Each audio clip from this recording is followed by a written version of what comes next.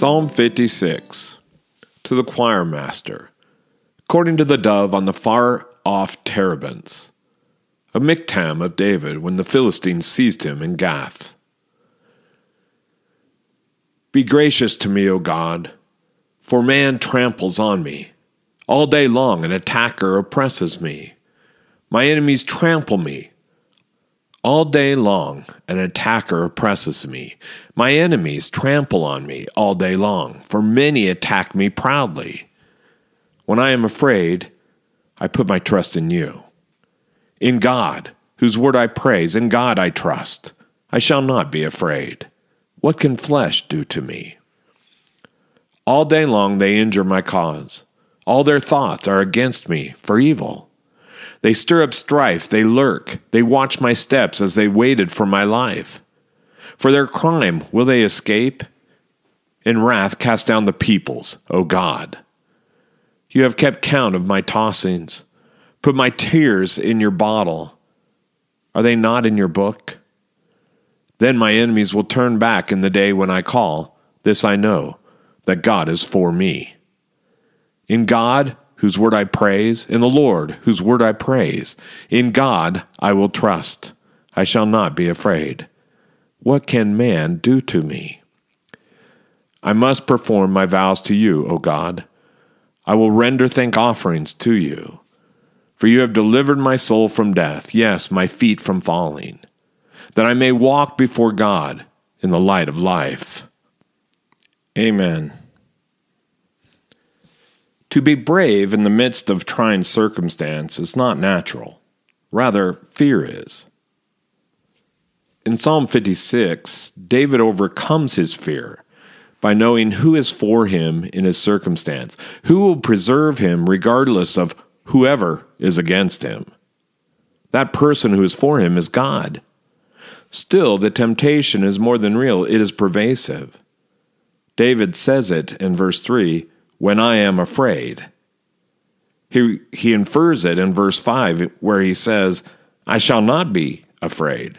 There's a resolve in this that shows courage and an extraordinary tenacity. What does David know that has taught him that he has no need to be fearful? Well, this Psalm 56, tells us.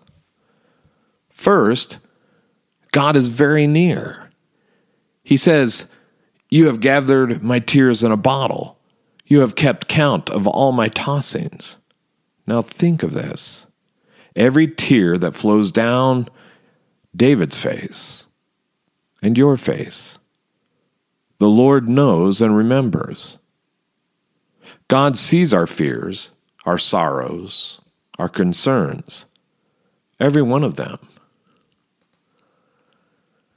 Second, God is actively for us. He is on our side, on your side, working on your behalf.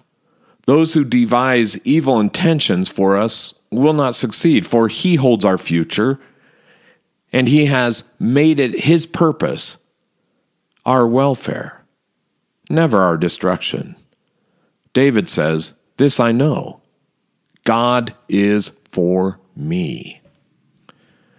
Finally, God is never aloof or distant from us. We see this most graphically when Christ, God Himself, came to us in space and time to be with us.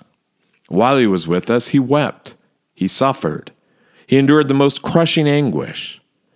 He is our guarantee that God is for us. It is written so in His blood and tears. God cares about us, about you, about your problems and suffering. He is for us. It is in such knowledge that David is able to steel himself against his opponents and say, this I know, God is for me. And if God is on our side, then we can trust Him for our circumstance and all our future. Here's the lesson of this psalm. Be confident. God is on our side. In God, whose word I praise, in the Lord, whose word I praise, in God I trust. I shall not be afraid. For what can man do to me? Yes, amen. Let us pray. Lord God Almighty, Precious Jesus,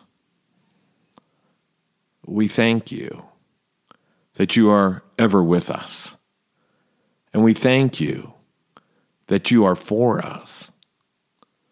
Lord, we lift up our circumstances before you right now, and we ask that you would instill the confidence of David by your Holy Spirit, that we would always remember, never forget, who is for us. Lord, you have more than amply demonstrated that this is so. We look to the cross, and we know and think of your resurrection, and we are confident that in you, Lord, with your strength, we can endure and glorify your name. In the midst of all that's going on, be with us, Lord. And thank you for being for us. In Jesus' name, amen. Amen.